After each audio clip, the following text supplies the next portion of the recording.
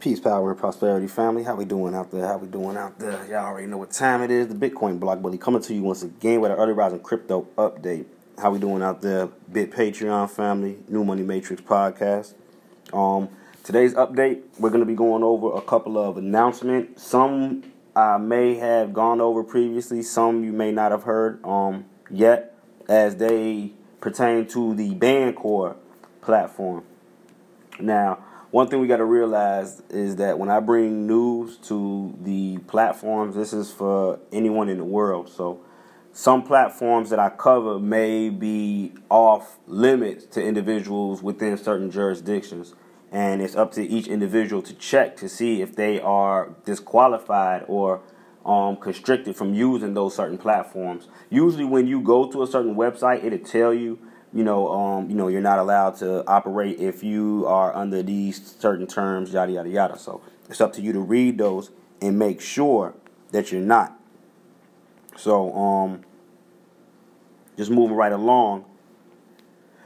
This is, what are we on? We're actually on the Bancor Network support page, just showing the announcements that they've had over the last couple of weeks. The following document addresses frequently asked questions about the BNT liquidity pool airdrop, which is the airdrop. I covered that a while ago, where they're going to be airdropping Ethereum. The BNT token upgrades, and the Bancor stable token, which I don't think I've spoken on yet, though I'm going to allow this to be the introduction to that. So number one, the BNT liquidity pool airdrop. What will be the amount of BNT liquidity pool airdrop? The Ethereum reserve of BNT will be airdropped on all users holding BNT on the Ethereum and EOS blockchains. In its current form, BNT holds a reserve of Ethereum that is equal at all times to 10% of the BNT market cap. The value of the airdrop reserve will therefore be equal to 10% of the market cap of BNT at the time of the airdrop. BNT holders will receive the airdrop in proportion to their BNT holdings. For example, if someone holds 1% of the BNT supply, they will be entitled to 1% of the BNT Ethereum reserve at the time of the airdrop. Real simple. A snapshot of BNT holders will occur prior to the airdrop. Now, the period of time in which the BNT holder snapshot will occur will be announced soon. What do I need to do in order to receive the BNT liquidity pool airdrop? Users who hold BNT in a non-custodial wallet do not need to take any action in order to receive the airdrop in their wallets, except to hold BNT. Users who use centralized exchanges such as Binance will need to move their BNT tokens into a non-custodial wallet. Every BNT holder, whether they are holding BNT on Ethereum of EOS, will receive the airdrops. Holders of BNT will receive their portion of the BNT Ethereum reserve in proportion to their BNT holdings. So, what exactly will I be receiving in my wallet as a result of the BNT liquidity pool airdrop? As a holder of BNT on Ethereum or EOS, recipients of the BNT liquidity pool airdrop will receive in their wallets a token representing their proportional stake in the new BNT ETH relay based on the percentage of total BNT supply they hold at the time of the BNT holder snapshot. So each time the BNT Ethereum relay processes a token conversion, a liquidity provider fee will be generated and deposited back into the BNT Ethereum relay. Holders of this BNT Ethereum relay token can withdraw their proportional share of liquidity from the relay at any time by selling their BNT Ethereum relay tokens. The BNT Ethereum relay token will be convertible for any ERC20 or EOS token in the Bancor network, including but not limited to Ethereum, EOS, Basic Attention Token, DAI, and a lot more on the Bancor network. Using any third-party wallet, such as MetaMask, Scatter, or using the native Bancor wallet. The token will also be convertible for other relay tokens into the Bancor network, allowing users to act as liquidity providers to other relays in the network. More info about relay tokens. The airdrop token will also be convertible. Allowing users, the token will be convertible for other relay tokens in the Bancorp network, allowing users to act as liquidity providers to other relay networks in the network. Okay. The airdrop token will also be convertible using any liquidity portals built atop the Bancorp protocol, such as bancorp.cotrader.com, which you may want to check out, and also via secondary markets that emerge for the token on external exchanges. Will there be more details about the mechanics and timeline of the BNT liquidity pool airdrop? Yes. More details, including dates, will soon be released to the community in upcoming announcements. 2. BNT token upgrades. Following the BNT token upgrade, will BNT still hold a reserve of Ethereum? No. BNT will no longer hold a reserve of Ethereum. You will no longer be able to mint new BNT by sending ETH to the BNT smart contract. Up until now, BNT was a liquid token, with the reserve of Ethereum equal to 10% of BNT's market cap at any given time. Following the planned upgrade to BNT, BNT on Ethereum will be upgraded to a regular ERC20 token with fixed supply. Since BNT will no longer hold a reserve of Ethereum, the BNT price will be less correlated to the price of ETH. The upgraded BNT token will be deposited in a liquidity pool on Ethereum along with an equal value of ETH, creating the new BNT ETH liquidity pool or the BNT Ethereum relay. The new BNT Ethereum relay will be functionally identical to the current BNT EOS relay on the EOS blockchain, which holds an equal value of BNT and EOS. After the BNT upgrade, all other relays on the Bancorp network will continue to hold BNT, or a stable version of BNT, in reserve along with the relevant base token. For example, DAI BNT to BAT BNT, BNT IQ, BNT ESDT, and you can they got a link for a full list of relay tokens that are live on the Bancorp network. Now, BNT is being upgraded to an inflationary model. What does this mean?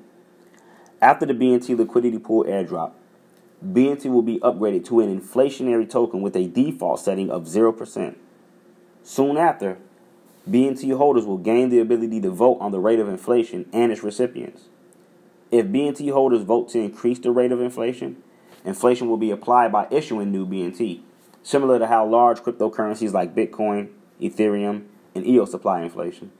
And just as ETH inflation goes to paying miners and EOS inflation pays block producers, BNT inflation could be used to fund strategic liquidity pools, oracles, and developers as voted on by the BNT holders. Now, this voting is going on by the anonymous individuals that hold BNT tokens. It's a governance system built for the individual, the entities, the people, the persons. And I use that term, loosely and legally. On which blockchain will BNT governance occur, and how will voting work? Every BNT holder, whether they are holding BNT on Ethereum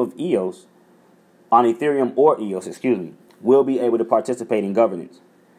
Specifics on voting mechanisms will be released in coming announcements.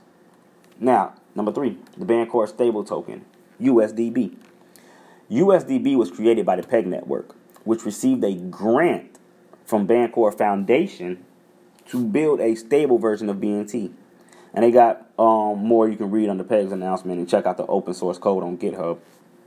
Now, how could USDB reduce market exposure for liquidity providers? Up until now, creators of the liquidity pools on Bancorp, i.e. those who add tokens to the Bancorp network, have needed to deposit an equal value of the token they're providing liquidity to and BNT.